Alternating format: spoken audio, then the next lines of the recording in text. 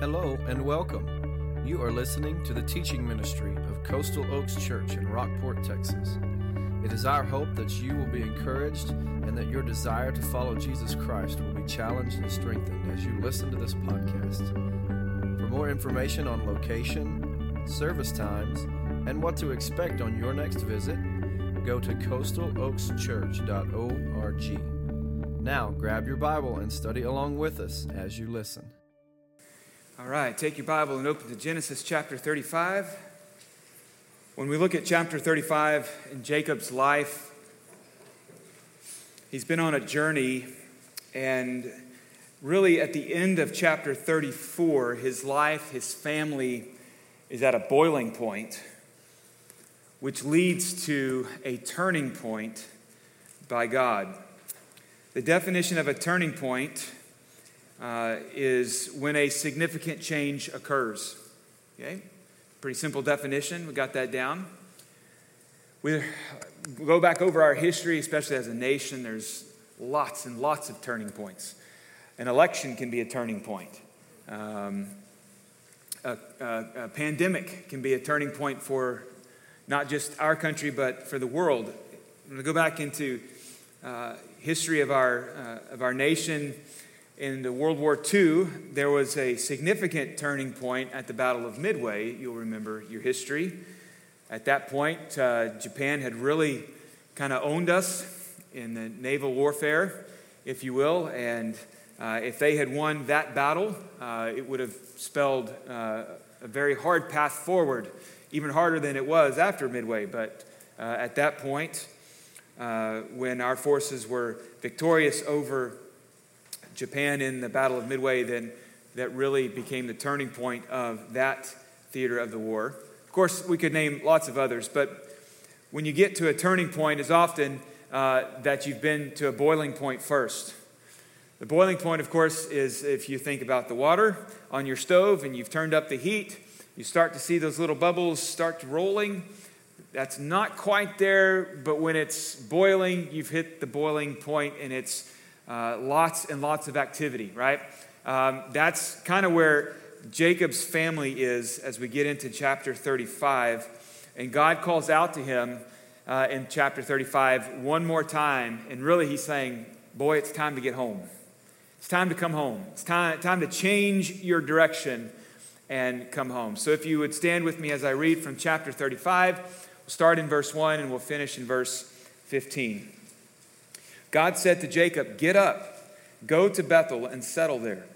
Build an altar there to the God who appeared to you when you first fled from your brother Esau." So Jacob said to his family and all who were with him, "Get rid of the foreign gods that are among you. Purify yourselves and change your clothes. We must get up and go to Bethel. I will build an altar there to the God who answered me in my day of distress.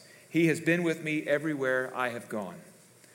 Then they gave Jacob all their foreign gods and their earrings, and Jacob hid them under the oak near Shechem. When they set out, a terror from God came over the cities around them, and they did not pursue Jacob's sons. So Jacob and all who were with him came to Luz, that is Bethel, in the land of Canaan. Jacob built an altar there and called the place El Bethel, because it was there that God had revealed himself to him when he was fleeing from his brother. Deborah, the one who had nursed and raised Rebekah, died and was buried under the oaks south of Bethel. So Jacob named it Allon Bacuth. God appeared to Jacob again after he returned from Padan Aram and blessed him. God said, "Your name is Jacob. You will no longer be named Jacob, but your name will be Israel." So he named him Israel. God also said to him, "I am God Almighty. Be fruitful and multiply. A nation, indeed an assembly of nations, will come from you, and kings will descend from you. I will give to you the land that I gave to Abraham and Isaac. I will give the land to your future descendants." Then God withdrew from him at that place where he had spoken to him. Jacob set up a marker at that place where he had spoken to him, a stone marker. He poured a drink offering on it and anointed it with oil. And Jacob named that place where God had spoken to him Bethel. Let's pray together. Father, thank you for your word this morning. Thank you that you call into our life, you speak out into our life, and you call us to come home. Lord, thank you for your mercy and your grace on Jacob's life and also and ours through your Son, Jesus Christ. Lord, I pray as we walk through the Word this morning, if there be any way, any sin in us, that it would be cast out. Lord, that we would repent from that and turn away. Lord, if there's anything that's stealing our heart's affection from you and our worship from you, Lord, I pray that it would be set aside this morning and cast out. And Father, I pray as we leave this place that we would leave the changed people, having encountered our God and heard from him, answering, yes, Lord, here I am. We pray this in Jesus' name. Amen. You may be seated. Thank you. We see right off the bat in verse 1, God said to Jacob, get up and go. It's time to wake up. It's time to get up and get moving. This is the turning point. This is that moment, like Paul says in Ephesians chapter 2, but God, who is rich in mercy. This is that moment that after about 30 years prior to chapter 35, God had already met with Jacob once, as it says, when he was fleeing from his brother Esau. God had met Jacob in this place, this very place. So for 30 years, Jacob's been on the run. But in that meeting, Jacob received a dream from God. And in that dream, there was a ladder. You probably have heard that as Jacob's ladder. And on that ladder, there are angels ascending and descending. And from that dream, Jacob picked up that God was for him, that God was going to be his provider, that God was going to be his protector. And in light of that dream that's captured in Genesis chapter 28, Jacob made a vow. And I want you to turn to chapter 28, just a few pages over, and read that vow with me, or follow along as I read it. It starts in verse 20. In light of that vision from God, in light of that dream, this is the vow Jacob had made. Then Jacob made a vow, verse 20. If God will be with me and watch over me during this journey I'm making, if he provides me with food to eat and clothing to wear, and if I return safely to my father's family, then the Lord will be my God. This stone that I have set up as a marker will be God's house, and I will give you a tenth that all that you give me, of all that you give me. Okay? That's the vow. So from that moment, Jacob set out on this journey. It's a journey that took him to his uncle Laban, and there he was deceived by his uncle, first with Leah, his first wife. It took him 7 years. He promised to work 7 years to receive Rachel as his wife. But after that 7 years, Laban tricked him and gave him Leah. He worked another 7 years for Rachel. Finally, after that time, he received Rachel as his wife. And then there was another time that Laban just would not let him go, would not let go of Jacob and his family. And so he had been deceived for about 20 years. And then in Genesis chapter 31, God reminded Jacob, hey, it is time for you to go home. It is time for you to pick up and go. And so he gets away from Laban. He gets away, and now he's on his journey back. But he knows that there's this dude named Esau, his brother, that he deceived out of the birthright. Remember that story, okay? He's afraid of Esau.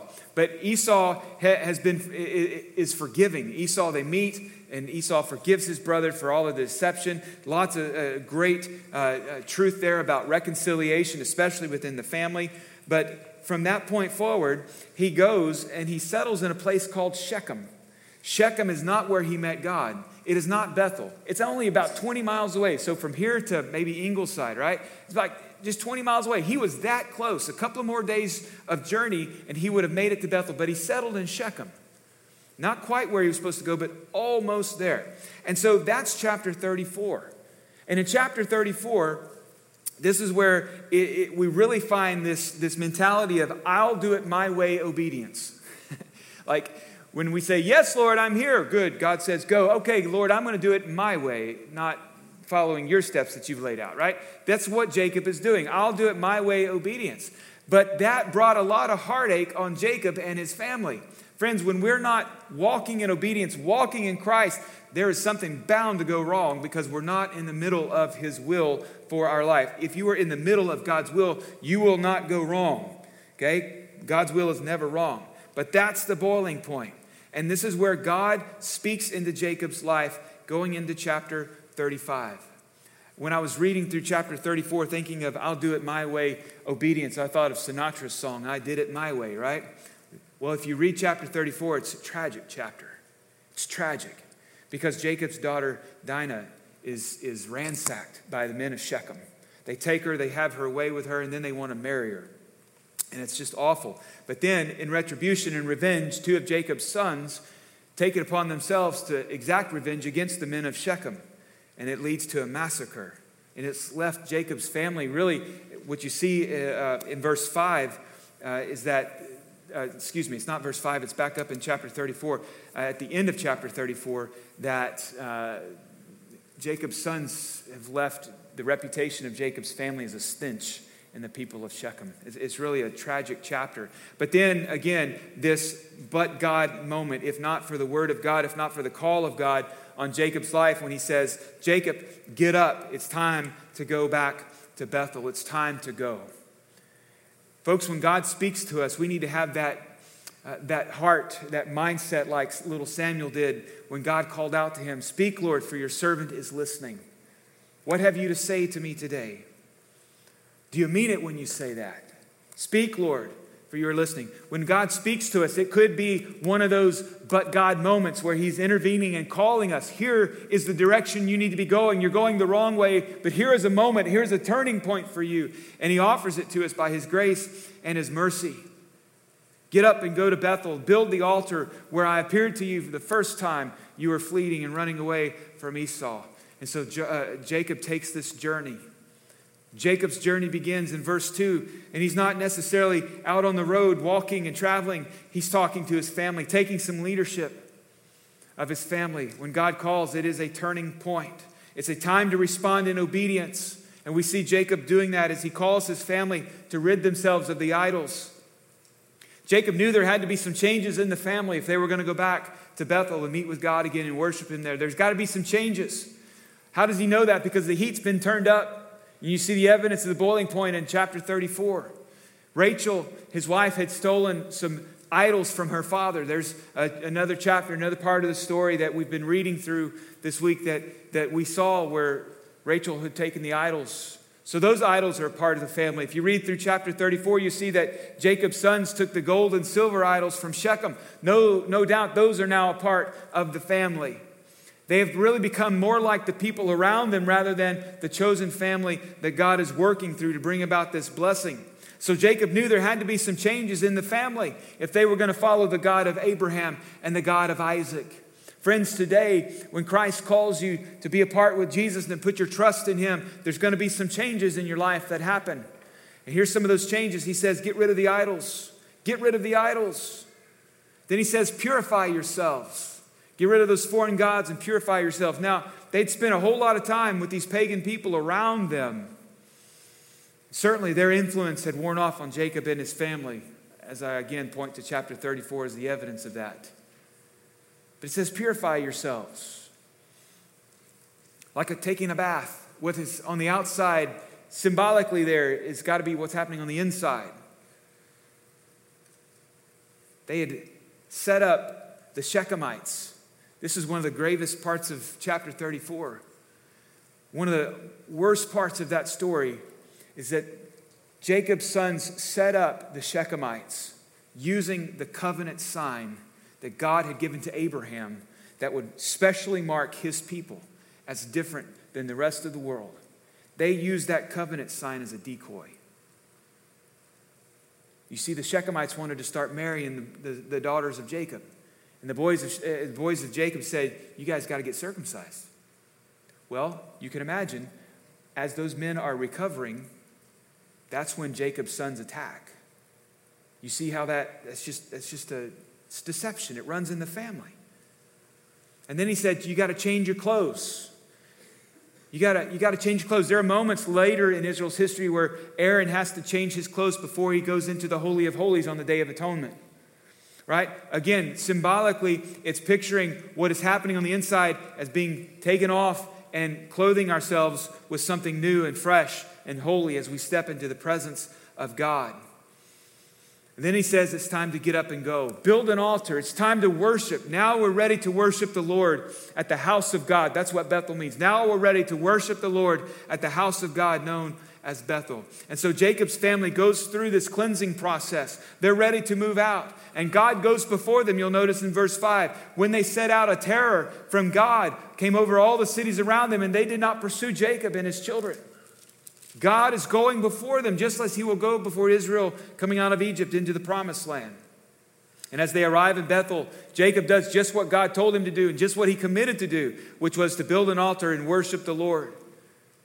At the very same location, an encounter that God had with him the first time when he was trying to escape. Now, Jacob and his family, having returned, can offer sacrifices and call on the name of God in the middle of the land of Canaan, where all the pagan peoples are worshiping their foreign gods and false gods and false deities. Now the name of the one true and living God will be exalted by Jacob and his family. And then we see God's blessing in verse 9. Not to skip over verse 8, it's important. It's what you want to see in verse 8. This is a little side note. This is free, okay? You don't have to give an offering for verse 8. This is free. What we see there is a change in generation happening, okay? Rebekah is Jacob's mother. Okay? It's the death of a generation going off, all right? So now it's Jacob and his family. Verse 9, God appeared to Jacob again, and he returned from Padan Aram, and he blessed him. Here is God's blessing, okay? So what we want to see here is that God has called Jacob to go back. It's time to come home. It's time to clean up and get your act straight. All right, so here he is. Family, we got to get rid of the idols. We got to purify ourselves. We got to change our clothes. We got to go back to Bethel so we can worship the Lord. We're back here. We've worshiped the Lord. Here comes God's blessing. Again, we need to understand that Jacob does not deserve this. Neither do we. But he blesses him. And it's very similar to what he said before. Back in verse 10, he says, your name is Jacob. You will no longer be named Jacob, but your name will be Israel.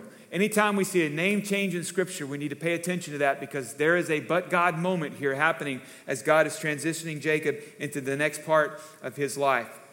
The worship and obedience of Jacob, followed by one more time an appearance of the Lord. And God renews that covenant.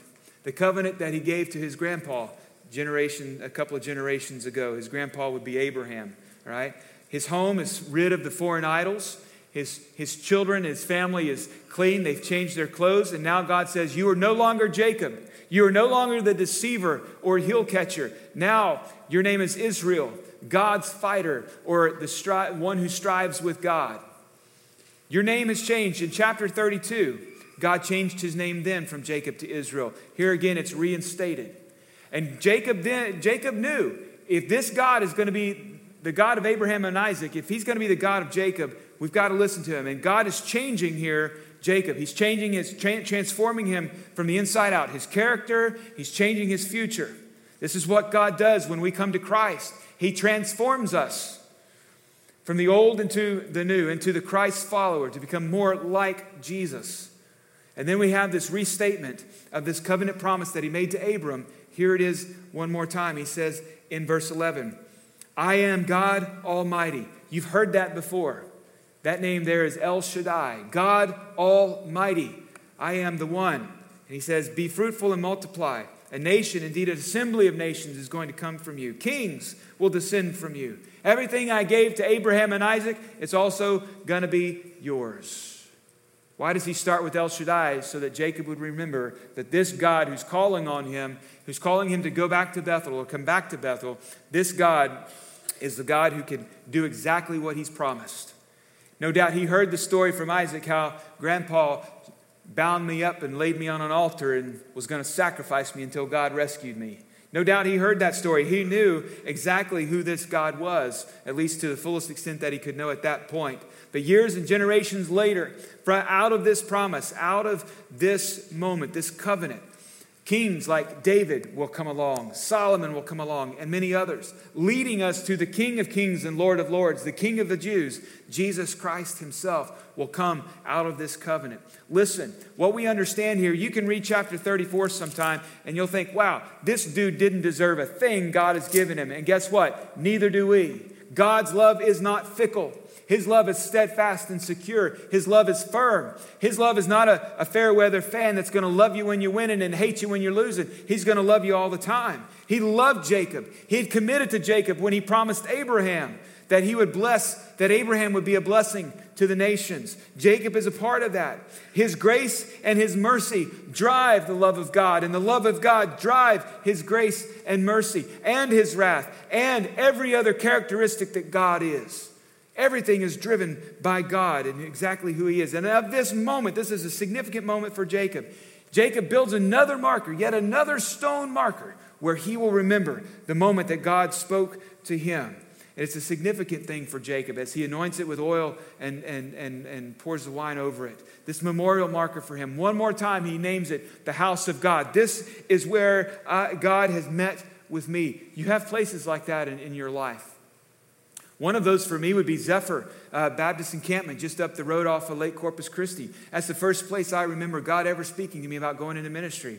Some of the other places like that would be my home church, First Baptist George West. But even beyond that, Glorietta Conference Center, where God called me yet again, would renew that call on my life time and time again. We have these places like this that God has spoken to us, and we remember those moments. Those moments are turning points for us too. That's what we pull out of this morning, that there are turning points for us when God speaks to us, because there's going to come, if not already, a time in your life where you're at a boiling point. And that boiling point, all that stuff could feel like quicksand, like you're stuck in the muck and the mire, and you can't seem to find a way out. All that muck and mire is sin and the corruption that's all around us. And you may feel like there's no hope. Where's my deliverance? Where will my help come from? And then that's when the scriptures say, but my eyes look. We look to the hills. That's where our help comes from. Our God, our almighty God, El Shaddai, the one named Jesus Christ, he comes and he helps us. This is our boiling point, yet turning point, when God speaks into our life. These are the moments when God says, my friend, my child, here is a way out. Here is a way out. That time of revival, that time of renewal, led by purification, led by repentance of sin, from sin and walking away from it. That's the call of God upon Jacob, and it's the call of God upon our life. This morning, he's telling you, hey, wake up. It's time to get up and come back to Bethel. It's time for God's word to reveal to you that we're walking in darkness, and that's not what it is to be a Christian. We're not to walk in darkness. We're to walk in the light. Turn over to Ephesians chapter 5, if you will. Hear what Paul writes to the church of Ephesus. Ephesians chapter 5. Just a real quick understanding here. He's not writing Ephesians to lost people, okay? Ephesians is written to the church of Ephesus. All right? We need to remember this is to the church. This is to people who believe and have called on the name of the Lord and are following him. He says in verse 6, let no one deceive you with empty arguments, for God's wrath is coming on the disobedient because of these things. Therefore, do not become their partners. For you were once darkness, but now you are light in the Lord. Live as children of the light. For the fruit of the light consists of all goodness, righteousness, and faith and truth, testing what is pleasing to the Lord. Don't participate in the fruitless works of darkness, but instead expose them. For it is shameful even to mention what is done by them in secret. Everything exposed by the light is made visible. For what makes everything visible is light. Therefore it is said, get up, sleeper, and arise from the dead, and Christ will shine on you. This is a call to the church, as it is for Jacob, to wake up and to come back to life. Wake up and rise from the dead so that Christ will shine on you. All right? This isn't so that we look all glittery and sparkly to the world and say, hey, I want to follow that guy that's up on stage every week. No, we are to reflect Christ. He shines on us so that the world will know that he is the one true living Son of God, that he is the one that offers grace and mercy, that he is the one that will offer a new life. He shines on us, and when he shines on us, it's not that we're also just reflecting him to the world, but more than that, he's shining into our own darkness, right? He says, you were darkness. You were over here. That light shines in, and it reveals things to us. Just as Jacob said, wait a minute, God's calling me to go back to Bethel. There's some things we got to get right. We got to get rid of the gods. We got to get rid of the foreign gods. We got to purify ourselves. We got to change our clothes. What does that look like for us? Well, he says, wake up and go. Paul says, be alert. Let no one deceive you with empty arguments. God's wrath is coming. We need to understand that. It is coming. We don't like to admit, we don't like to think about God's wrath. It sounds so harsh and awful. And guess what? It will be harsh and awful. I'm not going to sugarcoat it for you. It's going to be awful. This is why it's time to wake up and go. Be alert, because there's plenty of people who will deceive you. There's lots of false gospels floating around out there. The one true gospel is about Jesus Christ and that he has died to forgive you of your sins, that his blood cleanses you from that sin, and that God raised him back on the third day so that you could walk in new life. But friend, God's wrath is coming. He also says, don't walk in darkness. You were darkness, but you can't do that anymore. Friends, too many in the church are walking in the light and walking in darkness. And what does that look like? It looks like Jacob's family. That's what it looks like. Here's Jacob, a man of God who's been called by God. He's been promised things from God, and yet his family looks like the world. They're living in both worlds. They got one foot in the church and one foot in the world, and you can't do that. You can't ride the fence. He says, walk in the light, not in the darkness. You were like that, but you don't have to be that anymore. Now you're called to live as the light of Christ. In fact, that's the command of that passage. Walk as children of the light. Everything is exposed when you wake up and you get up. You know, maybe you've had this experience in your home when the light comes on in the first thing in the morning and there's wailing and gnashing of teeth by children. It's not a fun experience, is it? It kind of hurts. Those eyes are not ready for that bright light, kind of like being up here.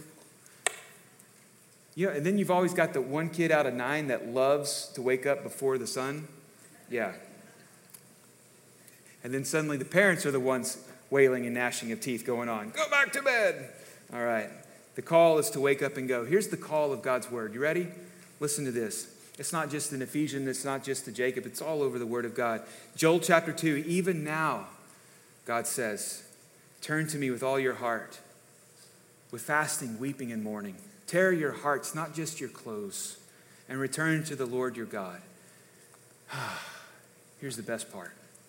For he is gracious and compassionate, slow to anger, abounding in faithful love, and he relents from sending disaster. Friend, if you want to avoid the wrath of God, turn back to him.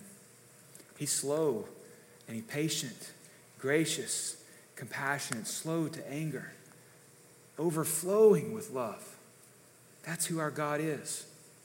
Isaiah chapter 55 verse 7 says, let the wicked one abandon his way and the sinful one his thoughts. Let him return to the Lord so he may have compassion on him.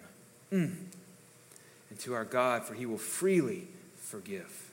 Paul continues by telling the church to not participate in the fruitless works of darkness, but rather expose them for what they are. Let Christ shine on you. But you got to wake up. You got to hear his call to wake up. He's sounding the alarm. Friends, the glory of God, as the church, the glory of God is our primary concern always. That we bring him glory as we keep his mission as our focus. That we are called to make disciples that make disciples who glorify God. We got to keep that in mind. Now, if you hear the call of God this morning, you hear the word of God saying, turn to me with all of your heart. Friend, do not delay. Now is the time. This is the next step. Jacob had to get rid of the idols. So do we. That looks like a confession of sin and repentance. Pastor, I don't have any idols. Well, think again. Think again. An idol is anything or anyone that displaces the one true God in your heart and mind. Anything that takes your heart's affection and your love takes first place over God. Whatever you hold most dear, whatever occupies your mind, whatever occupies your energy more than God, that's going to be an idol for you. And if it's not the triune God that occupies number one and nothing else, if it's not the triune God of the Bible, then it's an idol. And it needs to be getting rid of. That's tough to hear. But you need to understand there is no second place for God. He doesn't play second fiddle. And he doesn't need a second fiddle. He plays it all by himself. But in Jacob's family, there were lots of gods. And they had to be getting rid of. John Calvin mentioned many moons ago that the human mind is a factory of idols. Just give us a few moments and we'll come up with another one.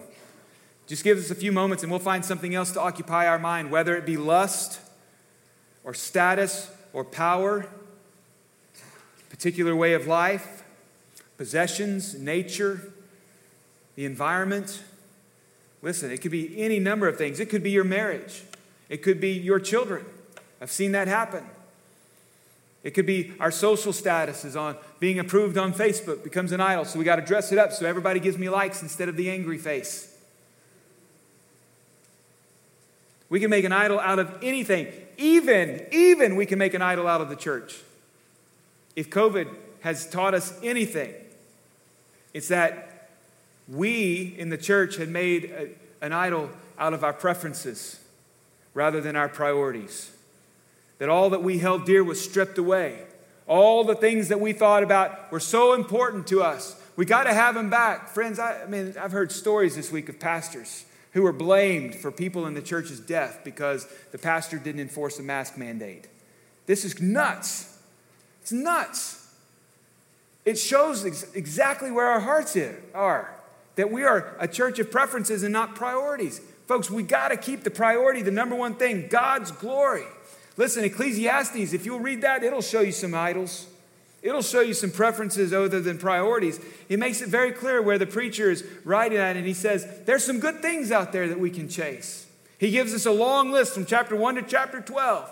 He looks at it for work, for status, for money, so many other things. And he boils it down at the very beginning in verse 14 of the first chapter. He says, I have seen all the things that are done under the sun and have found everything to be futile, a chasing after the wind.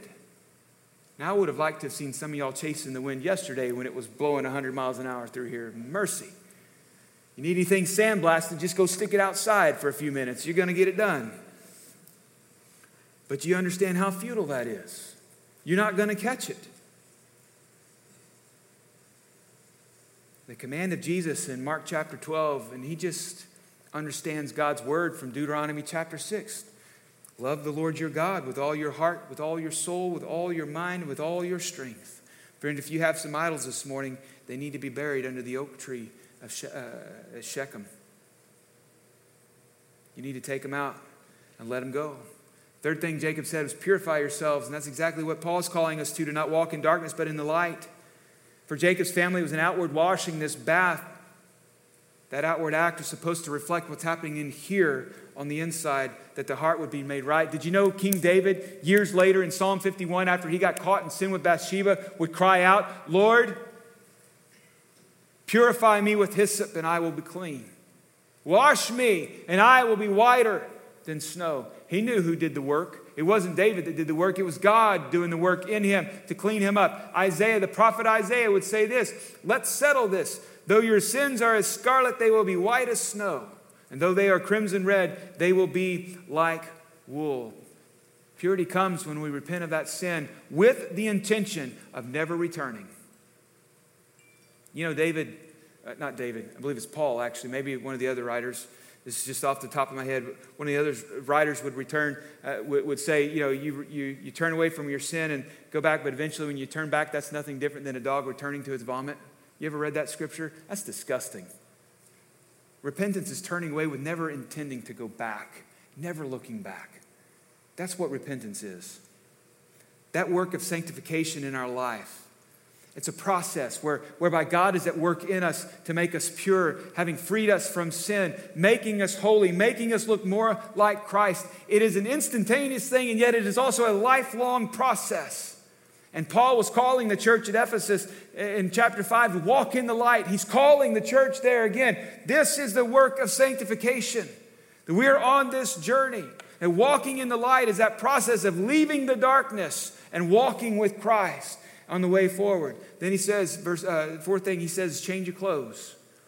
Again, Paul would urge the church, the Romans and several others, he would urge them, put on the Lord Jesus. We change our clothes. That's a depiction of new life. You change your clothes. Isn't it nice to get a new shirt every now and then? I got me a new Aloha shirt last week. I wore it last Sunday. I love those things, man. Y'all don't know what you're missing. You wear your fishing shirts all you want to, but you put on that Aloha shirt, woo, yeah, right? But it's nice to put on something new, right? You want to dress up. You want to look nice. You want to present a good picture. Man, but so much more important is putting on the Lord Jesus. Jacob and his family changed their clothes because the old was dirty and stained and defiled. Again, just read chapter 34. You'll see exactly what I'm talking about. But in Christ, the old self is gone, the new is come. Paul would also write in Ephesians, it's not how you came to know Christ. He says, take off your former way of life, the old self that is corrupted by deceitful desires, to be renewed in the spirit of your minds, and to put on the new self, the one created according to God's likeness in righteousness and purity of the truth. Put on Christ. Put on Christ. You've got to change those clothes. He wrote to the church in Galatia, he said, those of you who are baptized into Christ have been clothed with Christ. This is the work of Christ by his grace and his mercy for us, and we are called to respond. And I pray this morning, if you hear the call of God, get up. It's time to come home to Bethel. It's time to come to the house of God, that you will respond in faith. Get up. Purify yourself. Change your clothes. It's time to go home.